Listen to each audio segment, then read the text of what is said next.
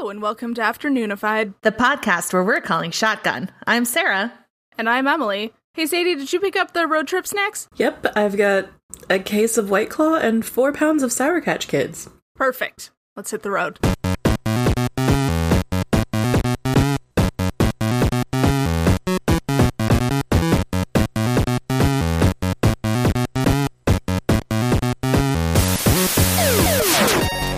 So we're all going to die, possibly from ghosts, possibly from sugar poisoning. Speaking of cold opens, neither of you mentioned the cold open from the Stede Bonnet episode. I've forgotten what we did for the cold open for the Stede Bonnet episode. I've forgotten what I listened to for the Stede Bonnet episode. No, when I had cannon fire, I went to go put that sound effect in, and I was right. This isn't dramatic enough. So I juiced it a little. Anyway, welcome to Afternoonified. We have 3 hosts now. Yes.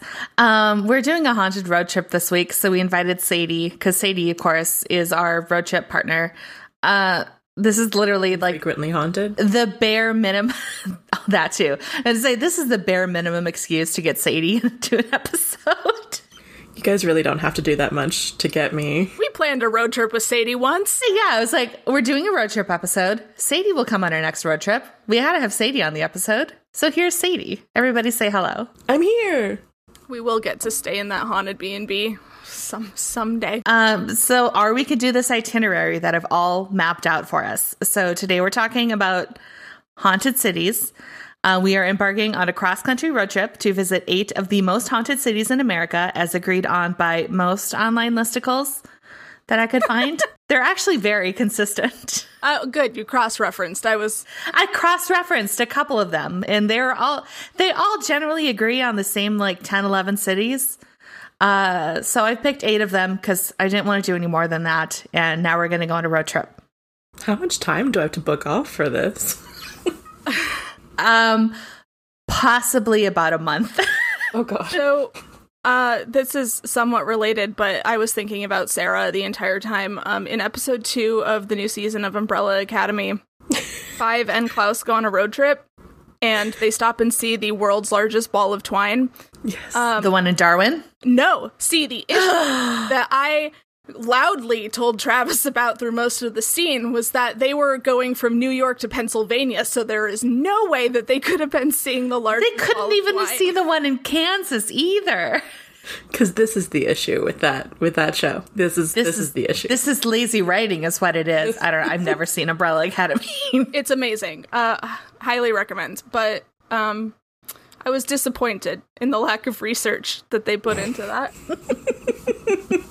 The lack of research they put into their fantasy show? Well, I was exploring... It is more sci-fi. Anyways, I was exploring ideas for the mini that you guys will hear after this episode. And anything can be a roadside attraction. So there's a hair museum. Just, as far as I know, unpleasant. It's just one lady's hair. Oh, I like that even less. Absolutely not. That's wrong. No. I know, it gets worse the more specific. So ghosts are better than hair. Ghosts are much better than hair. Sorry, I'm going to be coughing this entire episode. I apologize to our listeners. Just dying of consumption. That's why yes, that's literally what it feels like. Yeah, it's the final road trip before I die. Gotta check all these places off my bucket list. Sarah does not have COVID, though. No, I took another test today. It is definitely negative, so it's just random bronchitis. My immune system is amazing at fighting COVID-19, so much so that it has dropped the ball on all other diseases because I've been sick 4 times in the last 3 months. It's a coordinated attack. They're drawing the antibodies away from certain places. Yes. So like I said, I've mapped out this whole itinerary. It does involve you and Sadie flying to meet me in St. Paul, since I'm assuming we're taking my car. You're the only one of us that owns a car. Yes, and I also assume I'm the one driving the whole time. So I can drive. I just don't want to pay $100 to park a car at my home. What a convenient excuse, says the one who absolutely cannot drive. You don't even have a license. I'm gonna go at the end of the month. I'm so proud of you. And get your license? I didn't know that. That's exciting. Get the first part of my license because it's graduated. Very cool. The top half or the bottom half? The learner's permit half? That is the daddest of dad jokes. It really is. You've been hanging around Travis too long. And I know Travis is not a dad, but he's just very good at dad jokes. He might as well be for all of the stuff he does for these cats. It's really lovely that we are also replicating the road trip banter that I assume that we 100%. someday be embarking on. So we're starting in St. Paul. Are we going to the House on the Rock? I gotta get us on the rock. We are actually going on to the House of the Rock. I added that into my itinerary to account for the time. It is going to take us an extra 2 hours to get to Chicago because we got to go a little out of the way. But I know you want to see House on the Rock, and it was on the way. I need to see that whale, big fucking whale, because it haunts my dreams. And I think if I just face my fears. My joke, and my next bullet point, which you've already stolen from me, is House on the Rock isn't haunted, but it does haunt my dreams. We did a whole episode on it. Yes. Go listen to that. As an added bonus, we also get to drive through some of the prettier parts of Wisconsin, as much as it pains me to say anything positive about Wisconsin. I just assume the whole state smells like methane because of the cheese production. Generally speaking, yes, but there are some nice bits. So... our first stop is Chicago, and between the Great Fire, gangsters, and H.H. Holmes, of course, Chicago is apparently chock-a-block full with Midwestern ghosts. Did the ghosts at H.H. Holmes' place hang around when they turned it into a post office? I don't know. Maybe listen to the episode, Emily, and I'll tell you. It's just a hotel for mail at that point. How much would it suck to work at a post office and be haunted? The post office murder? Is a hotel for mail. Think about it. I wasn't supposed to put beef in the trifle. So ghosts, you say? In Chicago. In Chicago. So. This is why we haven't done this before. Yeah. First stop in this wonderfully windy city, we'll take in a Broadway show at the James M. Nederlander Theater. They are about to debut The Devil Wears Prada, the musical, so our timing could not be better. I'd rather hold out for Beetlejuice. So, while the Nederlander was only built in 1926, it occupies the same lot as the turn-of-the-century Iroquois Theater, which in December 1903, during a sold-out show, started on fire. And it led to the deadliest single-building fire in the history of the United States. It was very bad. The basement for disfigured men? It's a Phantom of the Opera joke. Well, I'm pretty sure he wouldn't have lasted very long because I'm pretty sure they bulldozed it. Oh, well. So I gotta say all this serious stuff and I'm just laughing and also dying. See, so many people died and we're just laughing so hard. I'm sorry. It is very sad that all of those theater goers died. So patrons attempting to flee the growing fire had a difficult time locating the exit doors, which were A, hidden behind draperies, and B, sealed shut by unfamiliar lock. This was a walking fire. Well, not a walking fire, a standing fire hazard. It was a buck wild if it was walking. They did a bad job. What were the doors locked by? So I didn't really get into it in my notes, but basically it was a certain kind of lever lock that is really common in Europe, but was not common in Midwestern Chicago in 1903. So people didn't know how to get them open. The doors also opened inwards. So anyone who actually could open the doors could open the lever, couldn't actually open the doors up because the crowd crush was so intense at that point that everyone was pressed against the doors. It was a bad scene. So many jumped from their death in an attempt to escape the fire, their bodies piling up in the alleyway below. All told, 602 people perished in the blaze. Yeah, it's like lemmings. I'm skirting past a lot of the really gory, terrible details because it's just very ghoulish. And this is supposed to be a funny episode. That wasn't ghoulish for you? You can go just read the Wikipedia page. It's so much worse. I imagine it's like that scene in Snakes on a Plane when they were all trying to get up the stairs to the first class section. That guy took a stiletto through the ear, all of that kind of stuff. I'm sorry. Yeah. The stairs? I do not remember this movie. Oh, yeah. It was one of those... I remember this from 2003. It was, one of where the first class was on the top and then the peasants were on the bottom. Sarah, that movie came out in 2006? No, it did not. 2005. Sorry. I was 2 years off. That's pretty good. I couldn't go see it without my dad because I was too young to buy a rated R ticket, so he had to... Get out. Get out, you child. Get... I wanted to see Sweeney Todd when it came out, but I wasn't old enough, so I had to buy a ticket for National Treasure 2 and snuck into Sweeney Todd. Did you also see National Treasure 2? Oh, I'd already seen it twice. This all tracks. It does. I don't know what you guys want from me. So today, Couch Place, which runs behind the Nederlander Theater, is better known as Death Alley for obvious reasons. Those who take a detour through the alley have reported screams, faint cries, cold spots, and even the sensation of hands on their shoulders, which, given the just general badness of everything that happened, is... It's probably pretty light, honestly. That was my favorite of Del Toro's new films, Death Alley. Death Alley. You know, with Bradley Cooper, that one. It is an actual thing. Isn't it actually Death Alley? It's Nightmare. I think it actually is Nightmare. Same thing. Same. Nightmare, death. Cold spots in an alley seems, especially in Chicago, where it's historically very windy. Very windy? Possibly. Look, we're not doing a debunking episode, Emily. I'm sorry. It's very haunted. So many ghosts. The most ghosts ever. It's amazing. I'm going against all of my instincts, but we're not doing a debunking episode. We are just telling spooky stories. I'm sure you can let it all out during the mini. And I will never be sarcastic at any other point in this episode. So from the theater, we are going to head north to the Lincoln Park Zoo because, after Death Alley, we'll probably need to pick me up. But we do need to stop at the site of the St. Valentine's Day Massacre, where 7 gangsters were ambushed and gunned down in 1929. In the end, Sarah, it doesn't really even matter if we stop at the Lincoln Park Zoo or not. Get out. Get out right now. I'm quitting the podcast. So the Valentine's Day Massacre.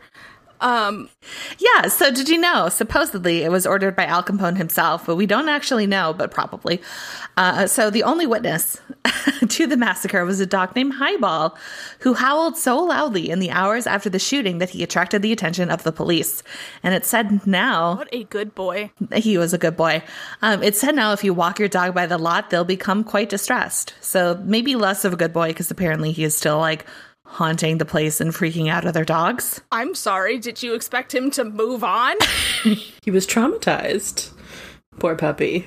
Lincoln Park, for what it's worth, is also haunted, probably because it used to be the city's main cemetery.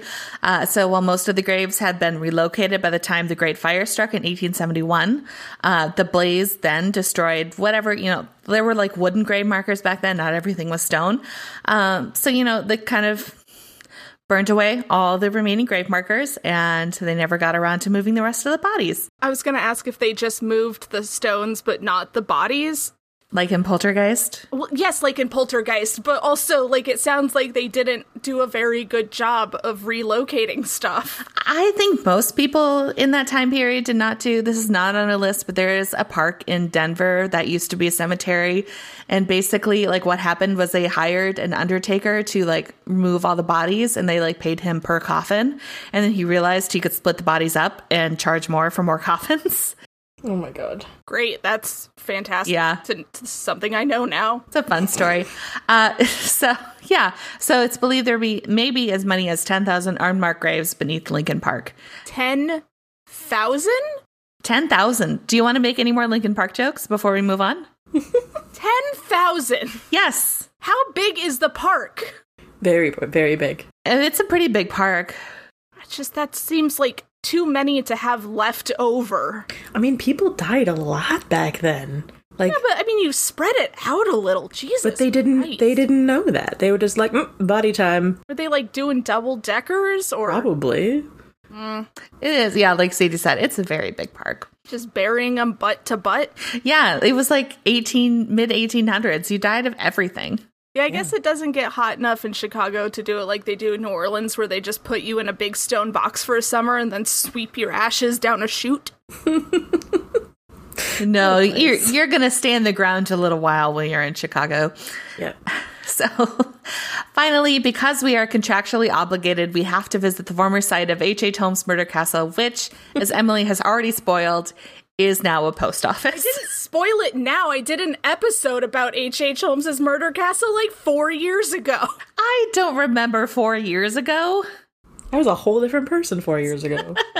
No, I made that one historian very mad because I called him a perpetual wet blanket. That was the before times, Emily. Oh, remember when people used to get so mad at you? Used to. Used to. So workers at the post office claim that they've seen apparitions and even heard the sound of female voices singing softly from somewhere below the ground. R.I.P. Minnie and Nanny Williams. So after a long day of ghost hunting, we can book rooms at the Congress Plaza Hotel. I have booked us, I'm pretty sure, the most expensive hotel in every city, so start saving. Which, like H.H. Holmes's castle, was built to host visitors during the 1893 World's Fair, albeit slightly more legitimately. Slightly? Slightly. I mean, it was not built for murder. I can't promise no one was murdered. Not everyone's been murdered in a hotel. Every hotel has had a murder. Every hotel has had a murder, including this one, I'm sure. So guests have reported blankets being pulled off of them and hearing whispered conversations at the end of their beds in the middle of the night. The hotel also has a number of rooms that have been mysteriously sealed off, including, of course, room 666. Shocking. Bold of them to just put that in there, though. A lot of hotels skip it. Yeah, you would think. So while the whole of the 12th floor is believed to be the most haunted spot in the building, the single most spooky room is 441. Guests who've stayed there have claimed that objects inside the room moved without being touched and that lights flickered constantly throughout the night. Some have even reported seeing the silhouette of a woman, and some claim that she attacked them in their bed. So is this the room you would like us to request, or? Absolutely fucking not. Are you kidding me? Come on. I need the rates on it. I will be sleeping with the lights on. Where'd we stay when we went? Can we go there? I had to look it up. I don't think our hotel was haunted. Well, it was probably haunted. All hotels are haunted, like we've said. All hotels have had the murder. That's the entire premise of 1408. Yeah. Okay, so I don't expect we're going to be getting a good night's sleep in Chicago, so we might as well jump into the car and get a head start to our next destination. It's a drum roll. Salem, Massachusetts. I already had this one planned. This seems like a cop-out. This seems too easy. I'm sorry, it was on all the lists, but this is why we included Sadie. If we're going to go to Salem, we're bringing Sadie with. So, Salem I'd be is, very of course, upset if you didn't. Salem is, of course, famous for its Wow. Salem is, of course, famous for its witch trials, and of course, it's going to be famous for its witch trial-related hauntings. So, the spirit of Bridget Bishop, the first victim of the trials, is said to haunt the Salem Lyceum Hall, which was established in 1830 as a place for famous speakers and intellectuals like Ralph Waldo Emerson and Frederick Douglass to speak and lecture, and in the case of Alexander Graham Bell, demonstrate the new use of his new invention, the telephone. I'm doing jazz hands, you can't see me. Audio medium. The Lyceum is now home to a fish market named Turner's, so I'm sure everyone's on board for that, especially me. Yeah, especially with my allergy. It's good. Yep. Very good. We'll be getting all of our meals there. And staff there have reported a fair amount of poltergeist activity, including boxes being thrown, objects flying off shelves, and the feeling of being pushed by some invisible entity. What connection Bridget Bishop has to this site is left unsaid, I will say, by all the websites that I visited. You know, we're going to give it to them. Sure, it's Bridget Bishop. She's haunting your fish shop. I mean, maybe, like, she wanted to haunt it when it was a performing center, because, you know, a lot of people there, it's not up to her that they turned it into a fish market. And now she's, like, made her choice. Yeah, that could be fair. Maybe it's like, oh, this is an interesting place to haunt. And then, yeah, and then she gets stuck there and they turn it into a fish shop. I would pick the place that's, like, the most upsetting for all of the men that, like, had me murdered. So, like, the local bar, the cigar shop, the nice bathroom at City Hall. Where can you just really fuck with all the men? See, I was going to, like, the doctor's office where they do, like, prostate exams. and like wait until the opportune moment to jump out. Scare the doctor, because that causes the most distress for everybody. Exactly. Feels like you've given this some thought, Sadie. I didn't. I just have had a day. It's just very specific.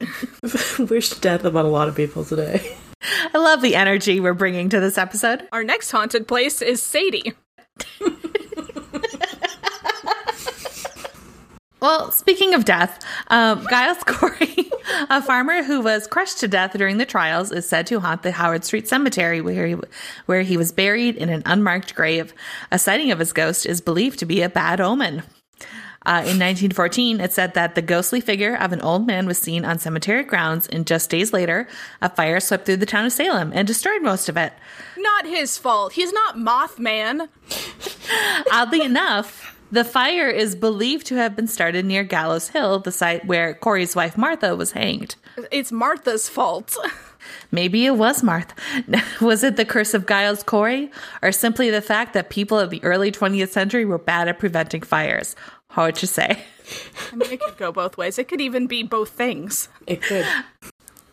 It could, in fact, be both things. We should start a rumor that the Chicago fire was started by a ghost. We don't need to have any other information, but like just start a whisper campaign. I like that. Let's start. The Great Chicago Fire was started by a ghost. We'll do an episode on it. A ghost. Anne town. Rice started a rumor that it was started by vampires, so you know. Ghosts are cooler. So the convenient thing about Salem is that most of the places that were already on our itinerary are also just believed to be haunted. So we don't have to go out of our way for the ghosts. I mean, the entire town is believed to be haunted. I don't want to ruin anything for anyone, but they murdered a lot of ladies who have some just like pent up energy that they need to get out. It's gonna fuck with the energy of your town for sure. Yeah, there's just like a lot of bad energy in that town. So visitors to Turner Ingersoll Mansion, better known as the House of the Seven Gables, have reported several apparitions, including a little boy in the attic and a woman who is thought to be a member of the Ingersoll family. The witch house as well, which originally belonged to Judge Jonathan Corwin, is believed to be haunted by the spirits of those he sentenced to death, and many visitors have captured strange figures on film. Only on film? I don't know why I'm adopting this voice for the whole episode. I request that this is the voice you use when we are on our road trip, as you are narrating where we're going. Just doing a tour guide voice. I will, in fact, do that. So as far as accommodations go, I recommend we stay at the Hawthorne Hotel. It's believed to have been built on the site of an apple orchard owned by Bridget Bishop. See, that's a real connection. Weird guests have reported smelling apples as they've roamed the halls. I was worried you were going to say smelling fish, like she's commuting. Oh, but I like that so much better. Gotta go do a shift at the apple orchard. Time to go back to the goddamn hotel that they built on my land. All these fucking people here. Guests in room 612 have spotted the apparition of a woman standing just outside their door. In room 325 is known for having faucets mysteriously turn off and on by themselves. That would be deeply annoying. Some guests have even reported hearing the crying of a baby in the next room over, presumably when no such baby exists, because otherwise it sounds like being in a hotel. I heard other human beings. How dare. Oh my God. So after we finally hit up Salem, we will head south to our nation's capital, a city haunted by old white men, both living and dead. That's your entire fucking country. Look, just because every member of the Supreme Court looks like the fucking Crypt Keeper does not mean we don't have our shit together. Well, that's being generous. At least the Crypt Keeper has a sense of humor. It does make sense, of course, that DC would be one of the most haunted cities in America, considering the number of historical events per capita. So we've got a full slate of civically minded tours ahead of us. So no trip to DC would be complete without a stop by the country's most famous residence, the White House, which in fact may be one of the most haunted homes in our nation. It is currently being haunted by an old man. I mean, it's been haunted by an old man for most of the last 200 years. Yes. With like one exception. Yeah, there was an 8-year period when things were like okay. And they sucked the life right out of him. Yep. So President William Henry Harrison, who was the first president to die in the White House, is believed to still haunt it, as are Dolly Madison and Abigail Adams. Thomas Jefferson has been heard playing his violin in the Yellow Room like a dork. And John Tyler and Francis Cleveland have both made appearances in the Blue Room. The one thing about Hamilton that pisses me off is that they made Thomas Jefferson my favorite character, and he is the worst one. Really? Because I feel like they really, like, his songs are catchy, but, like, they really made him kind of a dick. No, he is a dick, but it's Daveed Diggs, so, you know. Well, not, like, made him a dick, but they, like, correctly portrayed him as a dick. We'll say that. I think it's just the problem is they had him played by Daveed Diggs, and he can do no wrong. He is very charming. He's so charming. So, Abraham Lincoln and his wife Mary Todd were known to hold seances in the White House, hoping that they would be able to speak to their son Willie, who died of typhoid during the president's first term. While they didn't actually make contact with Willie, the Lincolns claimed they did manage to get in touch with former President Andrew Jackson, and I'm assuming they knew it was Jackson because every other word was a swear. Wow, this ghost has used so many racial slurs. Is it? It's Andrew. I doubt they were using a Ouija board, but, like, what I picture is, like, Abraham Lincoln sitting at a Ouija board, and the Ouija board is just repeatedly spelling out ass and shit. Oh, wait, it's speaking to us. It's speaking to us. F U A B B. Fuck off. Coincidentally, this is also how you'll know you're speaking to me from the beyond. No, if you were speaking to us from beyond, you would do the, like, Z-A-Z-A thing to convince us that it was, like, the Ouija board demon. Zaza? Yeah. Zozo, Zaza. Pazuzu? Pazuzu. Yeah.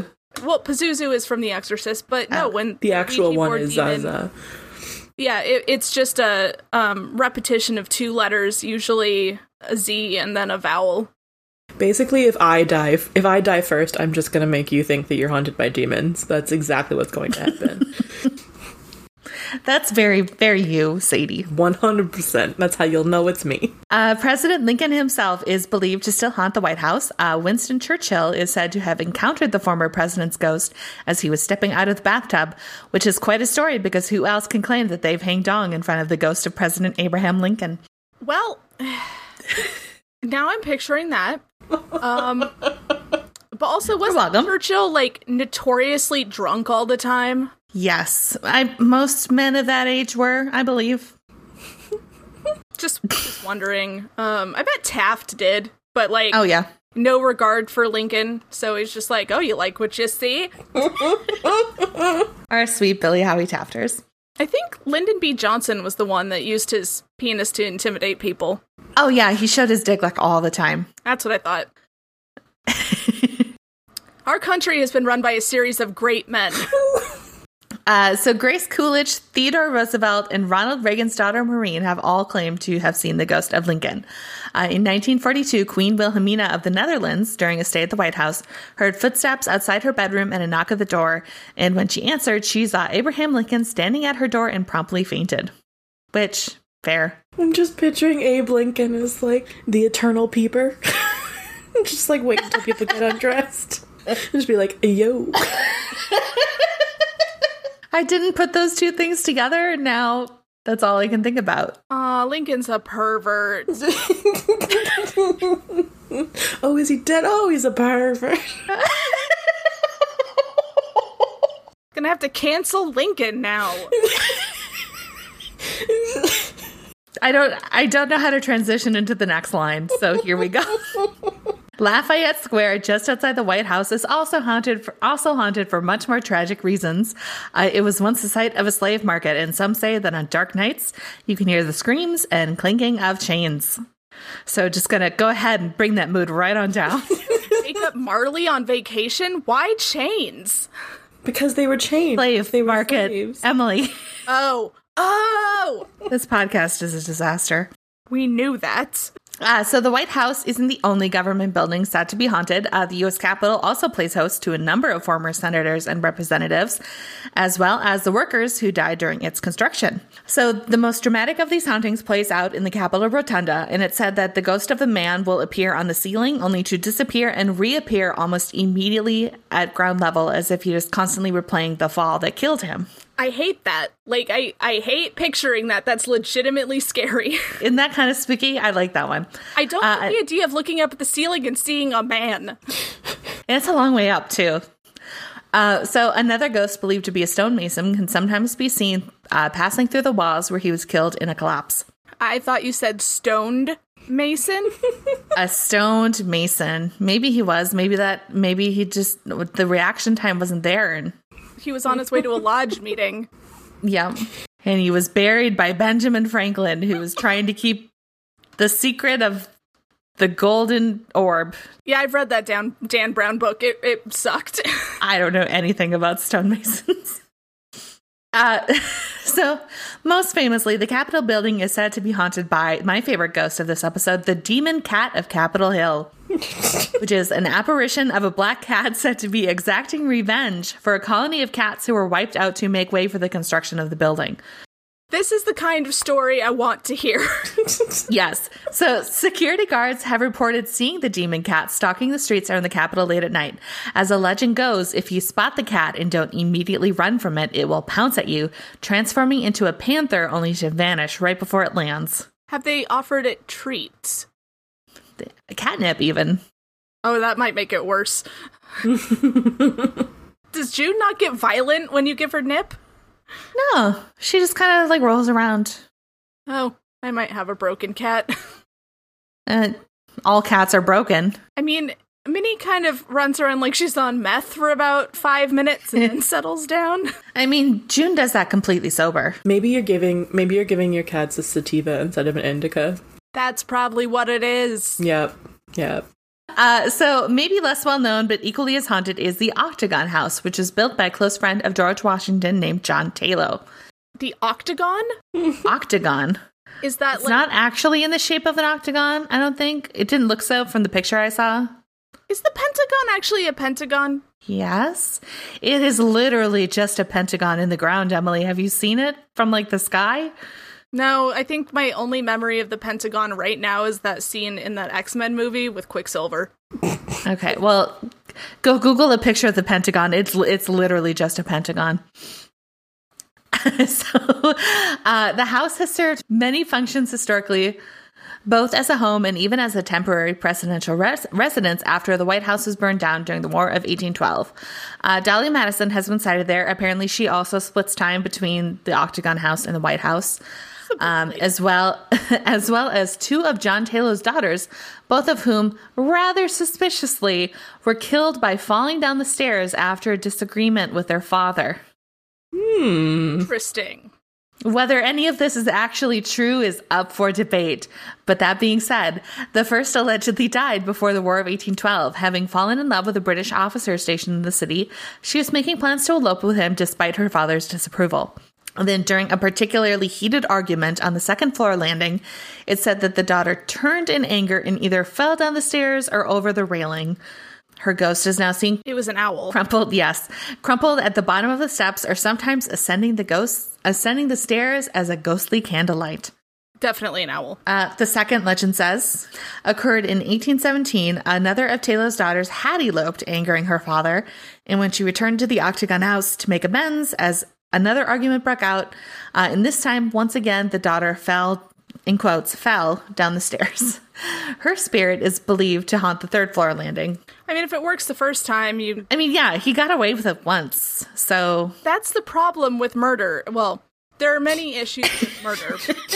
Yes, that's the problem with murder. But, no, that's where people make the mistake. Like, you can only do a thing once, or else people get suspicious. People start to catch on. Unless you're a white man. Yes. I mean, he was friends with George Washington. What's going to happen to him? Must be nice. So the Octagon is also believed to be haunted by the spirits of enslaved people that were held by the Talos. After a bell system used to summon servants was installed in the house in the 1870s, there were reportedly several instances of bells ringing without anyone being physically there to pull the strings, hauntings that were attributed to the spirits of dead slaves by those who experienced them. On one occasion, midway through a fancy dinner, all the bells began to ring at once. A dinner guest even went so far as to grab the bell strings to stop them from ringing, but to everybody's shock, the bells continued unabated. I love that for them. Isn't that great? Keep on being annoying as hell. So, while it is definitely out of our price range, I recommend a stay in the Hay Adams Hotel, built in 1927. Before it was a hotel, the site was to be the new home of Henry Adams, a celebrated journalist, and his wife Clover. But midway through the construction in 1885, Clover's father passed away, and she sank into a deep depression. She would later complete suicide that year, just months before her new home was to be completed. While Clover never lived there, the hotel was constructed after her death. It's believed she continues to haunt the site. Many have reported hearing the sound of a woman sobbing, and some staff have even said they've been hugged by an invisible presence. I think we should just go stay at the Watergate. It sounds a lot less sketchy.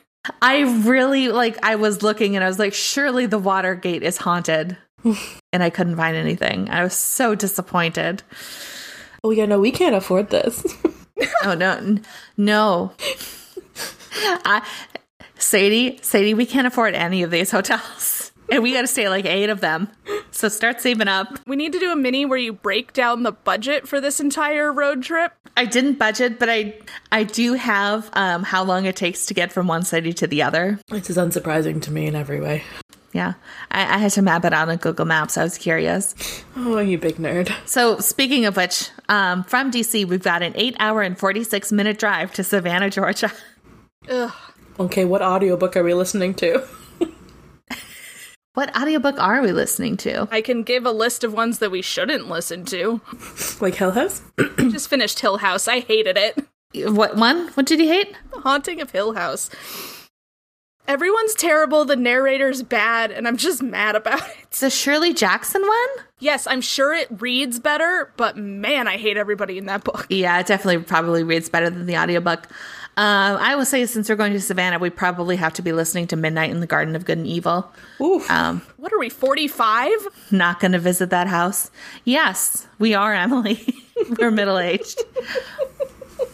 After all these ghosts and all of that driving, I think we are well overdue for a drink. So let's start our tour of Savannah with a trip to Moon River Brewing Company. Have we not been drinking this entire... I have been drinking this entire trip. I don't know what you've been doing. No, this is the first time we've stopped anywhere to get a drink. Sure. Except for the White Claws, I guess, that we have. I'm planning to sit in the back and drink. Those don't count. That's just water. Yeah, that's basically just water. We're just staying hydrated. So, of course, this is Savannah, where pretty much every building is haunted, and Moon River especially so. And ghosts have been known to throw bottles and play tricks on the staff. So lovely, lovely place. It was originally constructed in 1821 as a city hotel, and the building was originally an elegant gathering place for Savannah's elite, at least until General Sherman came marching through Savannah in 1864. So during the Civil War, it served as a hospital for wounded soldiers and later for those struck with yellow fever. It's believed that hundreds may have died there, many of them children, and their ghosts have been sighted within the premises. Do we have to go? That sounds like a lot of kid ghosts. Oh, just wait. There's so many kid ghosts yet to come. So in Moon River Brewing Company, there is a ghost for just about every floor. So in the basement, you have a mysterious ghost named Toby, who fills anyone who encounters him with an icy dread. There's a man named James Stark, who was killed in a duel, and he has been spotted roaming the first and second floors of the brewery. In the brewery... No. That just came to me. So... In the upper levels of the building, there have been countless reports of encounters with a lady in white, some of them violent. Some people have claimed to have even been pushed down the stairs, or they were just drunk. Go either way. It could be both. Either or, both. Yeah, again, it could be both. There's so many times where it just could be both. So besides its ghost, Savannah is known for its beautiful green spaces, most of which are also haunted. So we're going to take a stroll through Madison Square, named for the fourth president of these United States. Madison Square is rumored to be the location of a mass grave where the bodies of British soldiers were buried after the siege of Savannah in 1779. Visitors to the square claim to feel odd chills and hear strange sounds, and some have even encountered a solid black shadow figure flickering in and out of the lights of the street lamps. I feel like I've heard this story on Spooked before. I have, of course, looked a bit into hotels. By my estimation, there is not a single hotel in Savannah that isn't haunted. That being said, I would recommend the Marshall House, which prides itself on being one of the oldest operating hotels in the city. Is there not like a Hilton or like a Days Inn, something with a continental breakfast and no ghosts? I mean, I'm sure those exist, but there's probably still ghosts in them. It's not going to sleep this entire trip. You can sleep in the car. And you're not allowed to drink, apparently. Apparently. How am I going to survive? I'm just thinking of that meme. It's like, no sleep. City, another city. We're just going right through this itinerary. I have it scheduled down to the minute. No. So, like the former City Hotel that now hosts Moon River Brewing, the brewery, Marshall House was repurposed as a Union hospital during the Civil War and later during 2 separate yellow fever epidemics. So just lots of bodies. Again, many of the ghosts appear to be children. Visitors have heard children's laughter in the sound of marbles and rubber balls bouncing down the hallways in the middle of the night. When the hotel was being restored in the late 1990s, workers tearing up some damaged floorboards were horrified to find human remains underneath. Ugh. It turns out they were just outside what had once been the hospital's surgery room, and most believe the remains were actually the amputated limbs of Civil War soldiers. Oh, God. Why would they just... Ugh. More than one guest has claimed to see the apparition of a Civil War soldier wandering aimlessly through the hotel with his amputated arm in hand. Probably wants to talk to the fucking manager. Yes. Honestly, like, I'd recommend another hotel, but, like, they're all like this. It's Savannah. They all have limbs buried under them? They all have limbs. They're all full of kid ghosts. There's so much kid energy. I really thought you were going to say kid limbs. Probably some of those too. 1800s were a bad time for a lot of people, Sadie. This is where we keep the kid limbs. It's a separate pile from the man limbs. For easy reuse. So while we're down south, we'll need to head over to Louisiana because no haunted road trip, of course, is complete without a stop in New Orleans. I have a good Airbnb recommendation. We'll want to swing by the Lalaurie House, of course, but it's actually, it's one of the more notorious houses in a city full of notorious houses. But since we can't actually go inside, I do have an alternate itinerary to discover. And we did an episode on Madame Lalaurie, so. We've done an episode on a lot of the little things, just like in the periphery of this whole episode. So like. It's for the afternoonified walking tour. Yes. So our first stop will be the New Orleans Pharmacy Museum, where Louis DeFilo Jr., America's first licensed pharmacist. I was going to say, we've had many unlicensed pharmacists. So many unlicensed pharmacists. He was a legit one. So he opened up shop in 1823, and he and his family lived there until 1855, at which point he sold it to Dr. Joseph Dupas. It's Joseph Dupas that's believed to haunt the museum today. He died of syphilis in 1867, and he's apparently stuck around to remind everybody of what a dickhead he was. Dupas has been accused of pulling a Lalaurie and performing experiments on pregnant enslaved women, and others believe he performed dark voodoo rituals in the building. Neither of these things is verified, of course, but there are reports of his ghost being sighted in the museum wearing a brown suit and a matching brown top hat. He is said to be responsible for throwing books, messing with the museum displays, and often triggering the alarm system well after the museum has closed for the day. Yeah, apparently that museum is closed on Mondays. I tried going. That's happened to me before. I completely missed it when I was there last. I don't know why it didn't get on my radar. I just maybe didn't think Anne wanted to go. I definitely tried to go, but it was closed. But it was also the day that I had those 4 lemon drops and like 32 ounces of frozen Irish coffee and clams. So it would have been a bad scene even if you had gone. Yes. Before the clams, I was just going to say, you mean the day you drank like Sadie? But the thing is, I think I would have been fine if it hadn't been for the clams. The goddamn clams. I have the baby allergy to them. Okay, so before we leave the pharmacy museum, others have reported seeing the ghosts of 2 children, a boy and a girl, running through the courtyard behind the building. Again, kid ghosts everywhere. Yeah. They are believed to be the children of Louis DeFilo, as 2 of his children died while he lived in the house. That's the inventor of the dough, right? Is this revenge for Bowery? No, I just thought it was funny, but sure. So, I love a spooky cemetery. In New Orleans, arguably has the spookiest cemeteries of them all. So, of course, we need to make a stop at St. Louis Cemetery number 1, New Orleans' I had oldest. pictures of that for the slideshow. Excellent. So while there have been ghost stories told about the cemetery for over 200 years, its most famous resident is Marie Laveau, the Voodoo Queen of New Orleans. Her ghost has been spotted throughout the French Quarter, immediately recognizable by the red and white turban that she wears. As soon as people get too close, she disappears. Others claim she stalks the cemetery in the form of a giant boa constrictor, which honestly is way more metal. Yeah, that's a good choice. Around her tomb, some have reported the feelings of being touched, becoming sick, or even hearing voices emanating from inside the tomb. It's Nicolas Cage. No. His tomb is super gaudy. It's just a big giant pyramid, isn't it? Yeah. Whatever. It's fine. But there is a tomb that people think is hers, and they've like drawn graffiti on it and shit, but her tomb is actually like marked with her married name, and it's in a different part. I have a picture of it. Ah, interesting.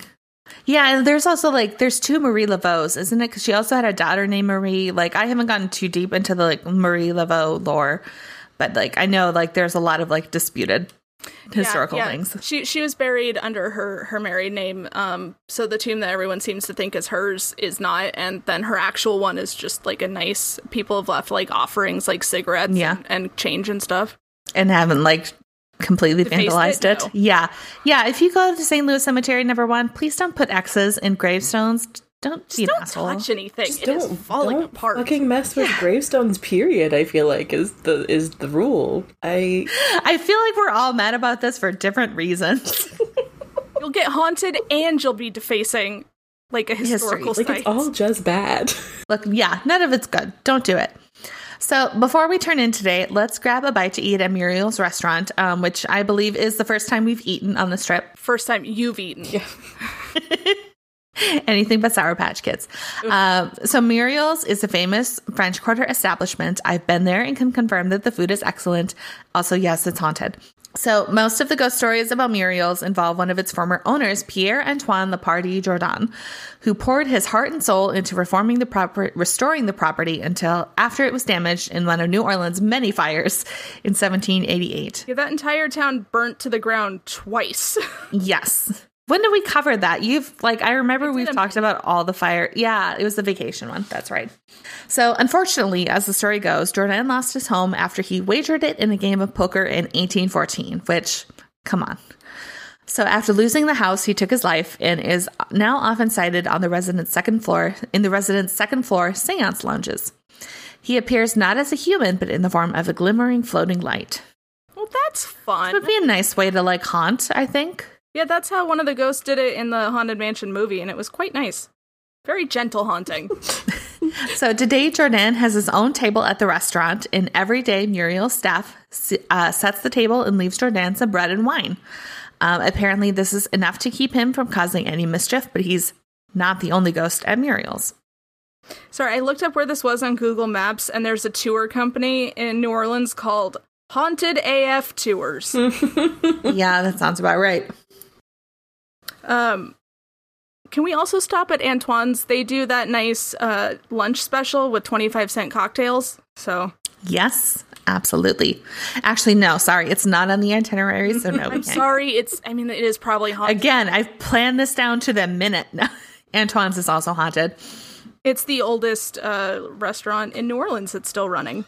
So in the courtyard bar, there is a ghost that likes to throw wine glasses, and audio of a woman's voice has been captured in the seance lounges when no woman was present, which Why are you ghost hunting without women? It's 2022. Sarah. Misogyny. Regardless, the staff of Muriel's maintains that their ghosts are completely harmless. I mean, they sound drunk, but Well, so we are now 444 on haunted hotels. Not about to stop now. For this trip, we will be staying in the Andrew Jackson Hotel just down the street from the LaLaurie Mansion. really? Guess what?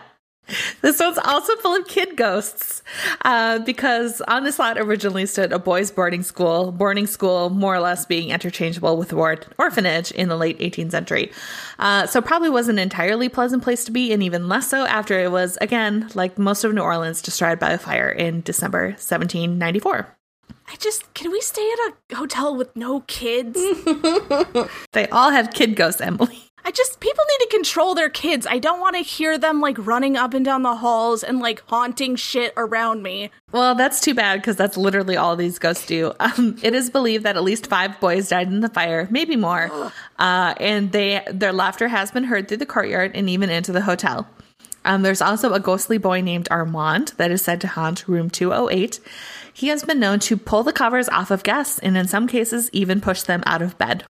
See, this is the kind of shit, like, control your kid ghosts. You also can't, like, give them the, like, finger to eye situation. You know what I'm talking about? It's like, I'm watching you. Yeah, They're not thwarted by that. And they're orphans, so there's no parents to call. Yeah, because that's the issue. It's also they're orphans. Yeah. It's also believed that the hotel is haunted by the ghost of a woman, or at least everyone assumes it's a woman because she likes to straighten towels and fluff pillows.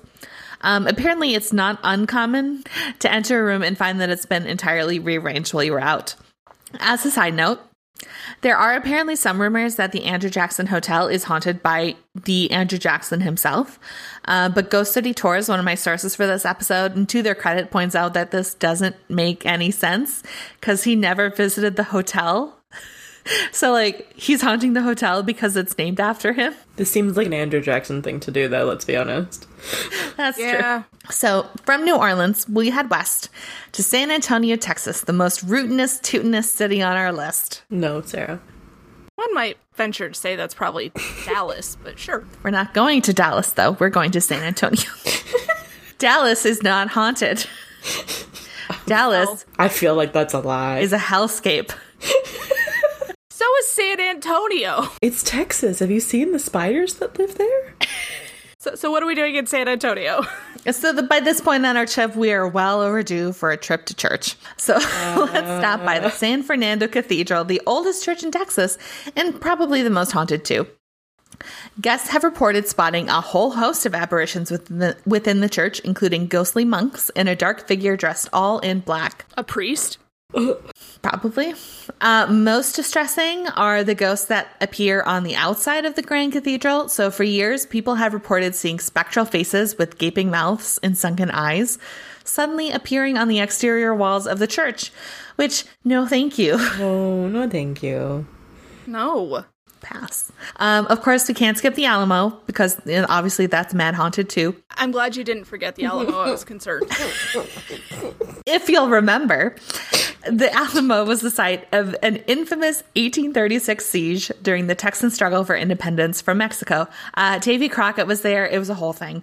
Everybody died. The Texans struggle for independence. No. I was gonna say, no. do we wanna reverse that maybe? It's the Texans taking Texas away from Mexico. And then telling them to go home. That was how the sources phrased it. It was a conflict.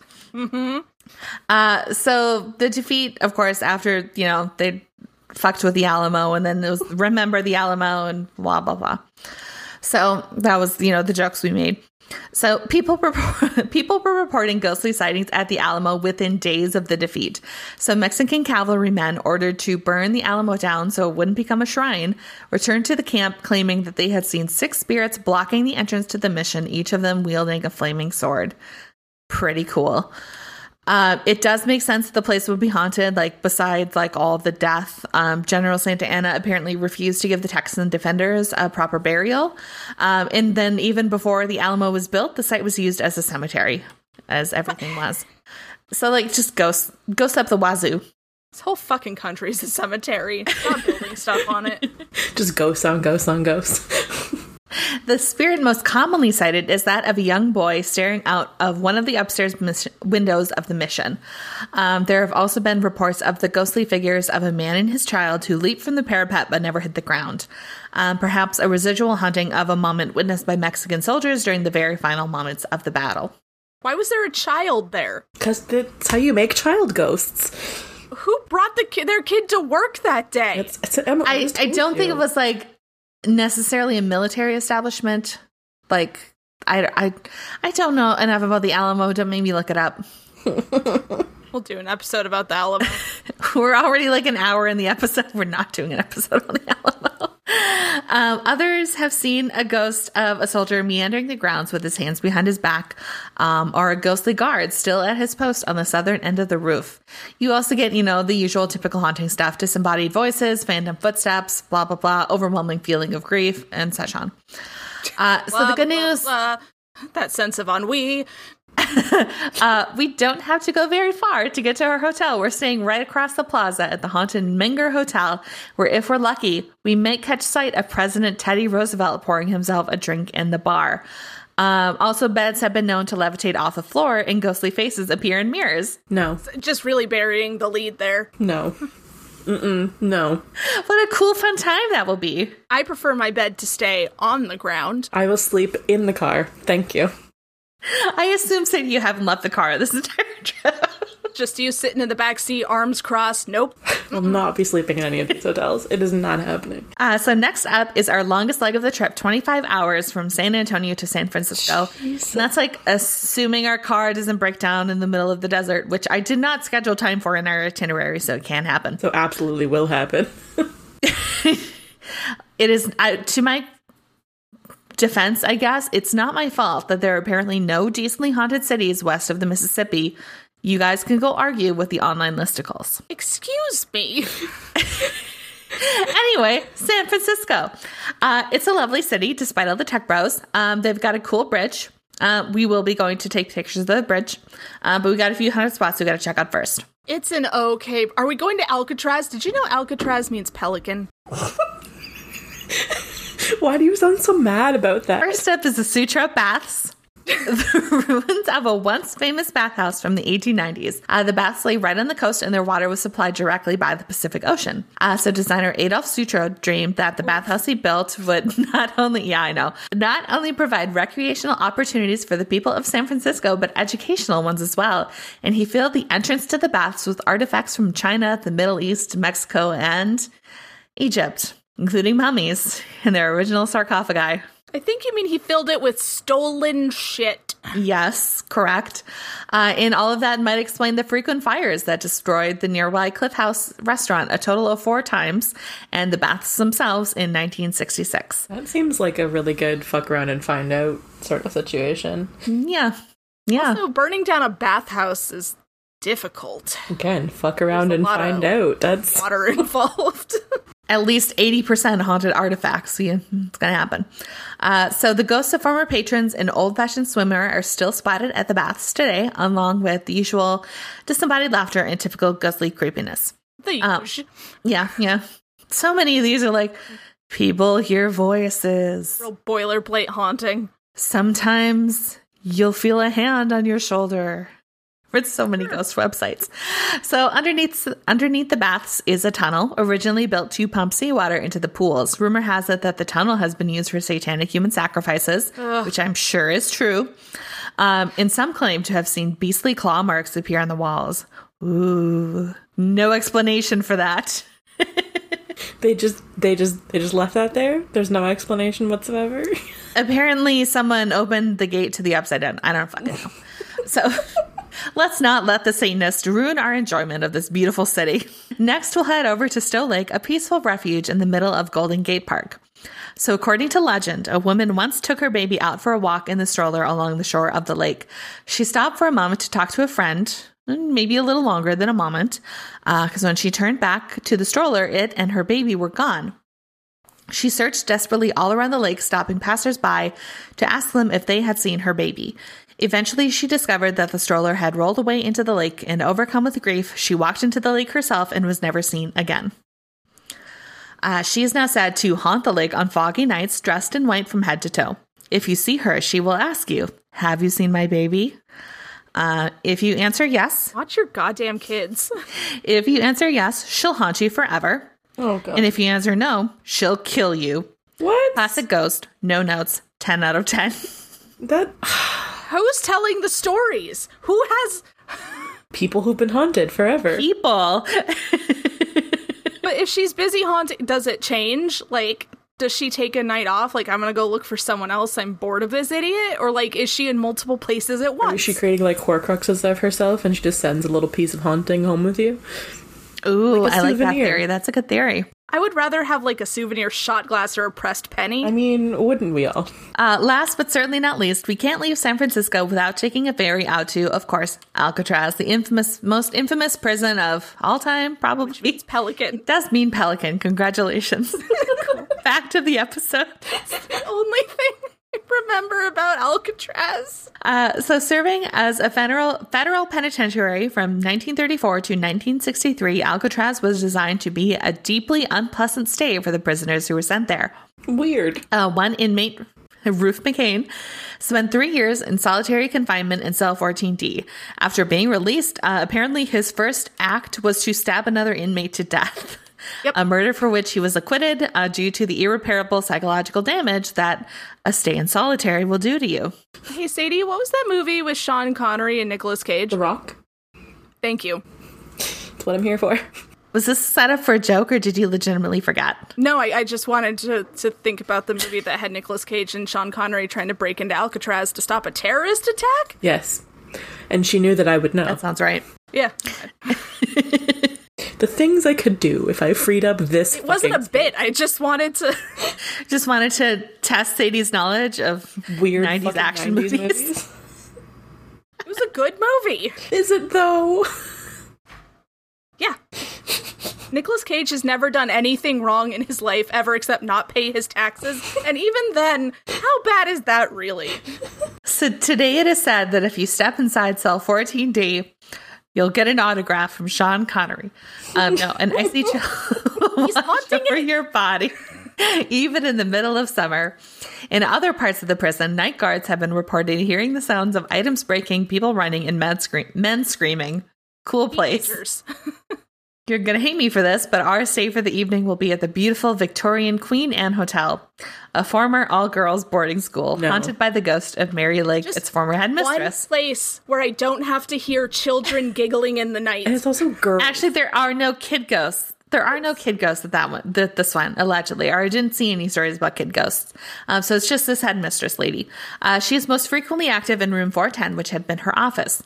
She appears to some as a woman in white, though sometimes she'll just like tuck your feet in at night. It's kind of... Oh, don't touch those. Do not touch me. No. I touch anything else, just not my feet. That's weird. Why would you open it up to that? No. I mean, if she's going to do something, I would rather it be like my hand. Incorrect. The answer is no.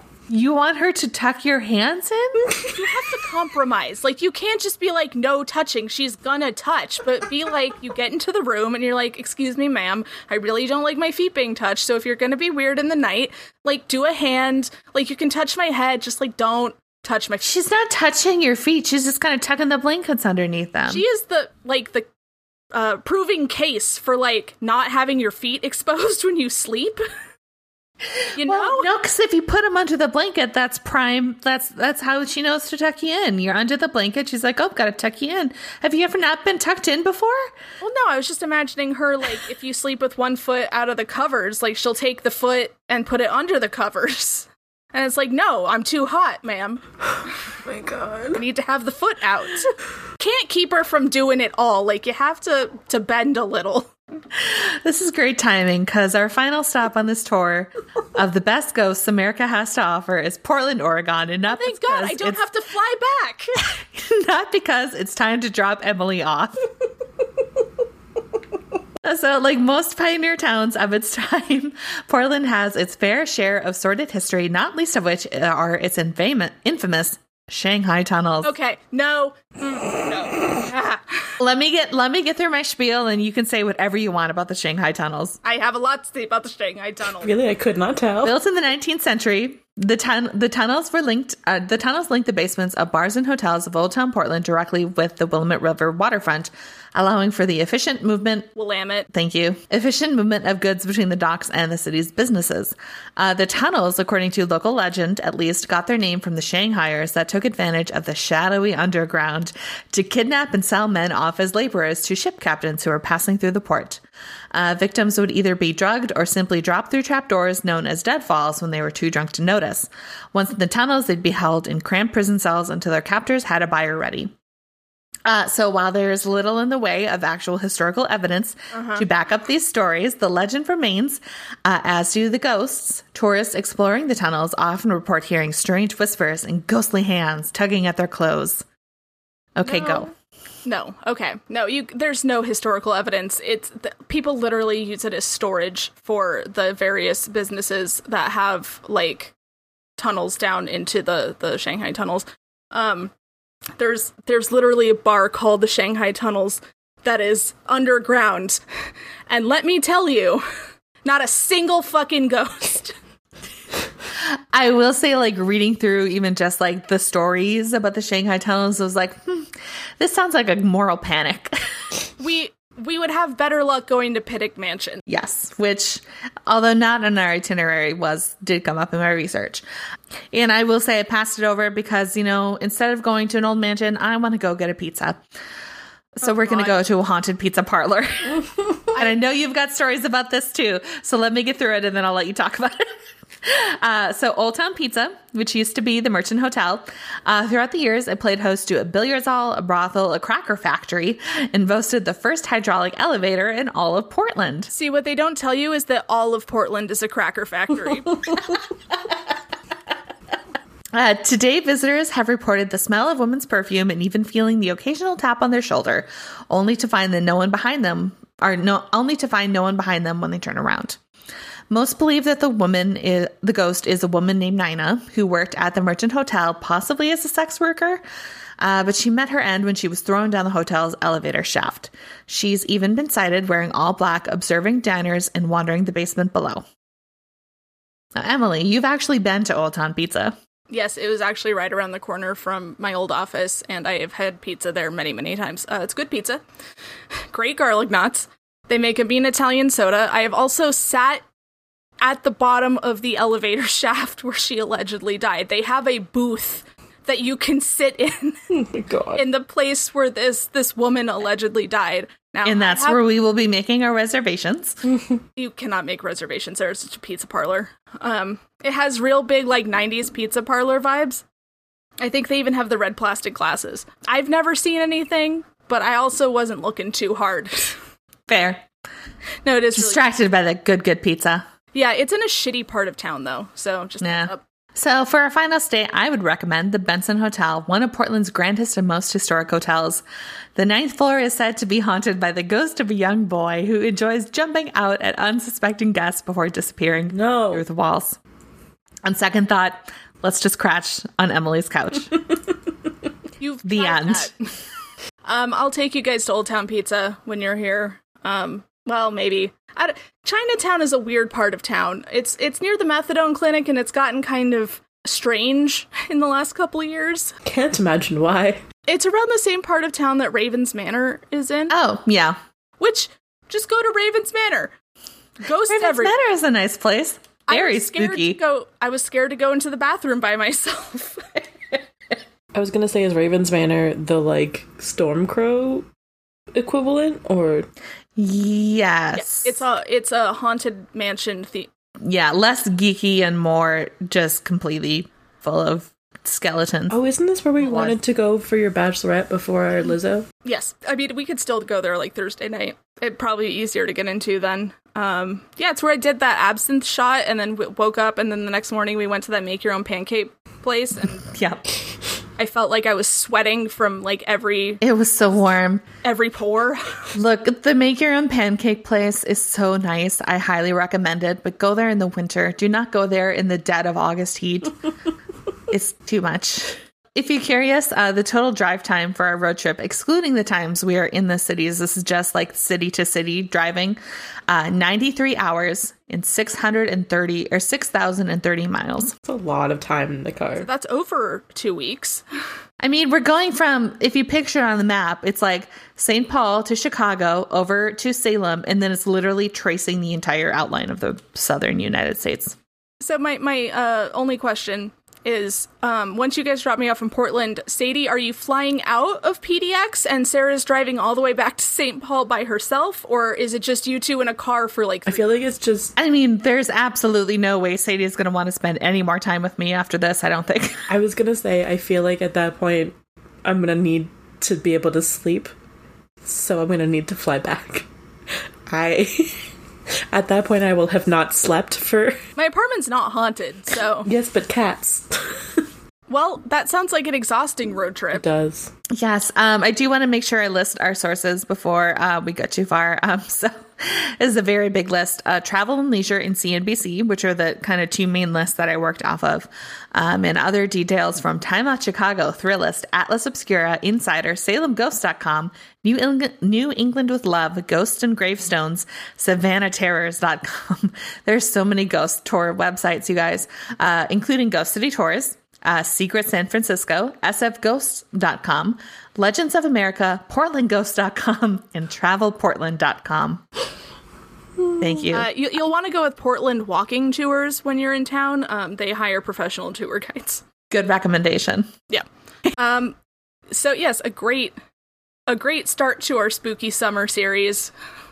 That is an expensive trip. That was a very expensive trip. I mean, you know, if gas wasn't like $4.50 a gallon, like the gas one alone. of us just has to buy a Tesla. Let's get on that. You know, I don't even want to think about like having to find parking in all of these cities. Oh yeah, you're not fucking finding parking in Portland. All right. Well, if you have any haunted road trip recommendations, we are on Twitter at Afternoonified and Instagram at Afternoonified. There's also getafternoonified.com where you can buy merch. You can do other things, I'm sure. And thanks to Sadie for being our guest in this episode. Thank you to Sadie for finally getting us over the 1 hour mark on an episode, although who knows the time. I was going to say, you frequently go over 1 hour. I rarely go over 1 hour, so this is a new accomplishment for me. It's the extra person as I like projecting. Talk Sadie into this is going like, well, it's an episode I'm recording, so certainly it won't be more than 50 minutes. Yeah, but you forgot to account for all of us talking over each other as we... Yeah, I don't know how much of this is usable. Yes. Remember to rate, subscribe, review, all of that fun stuff, and we'll see you on our bonus haunted road trip stop in the Mini next week. Exciting. Bye. Bye. I love you.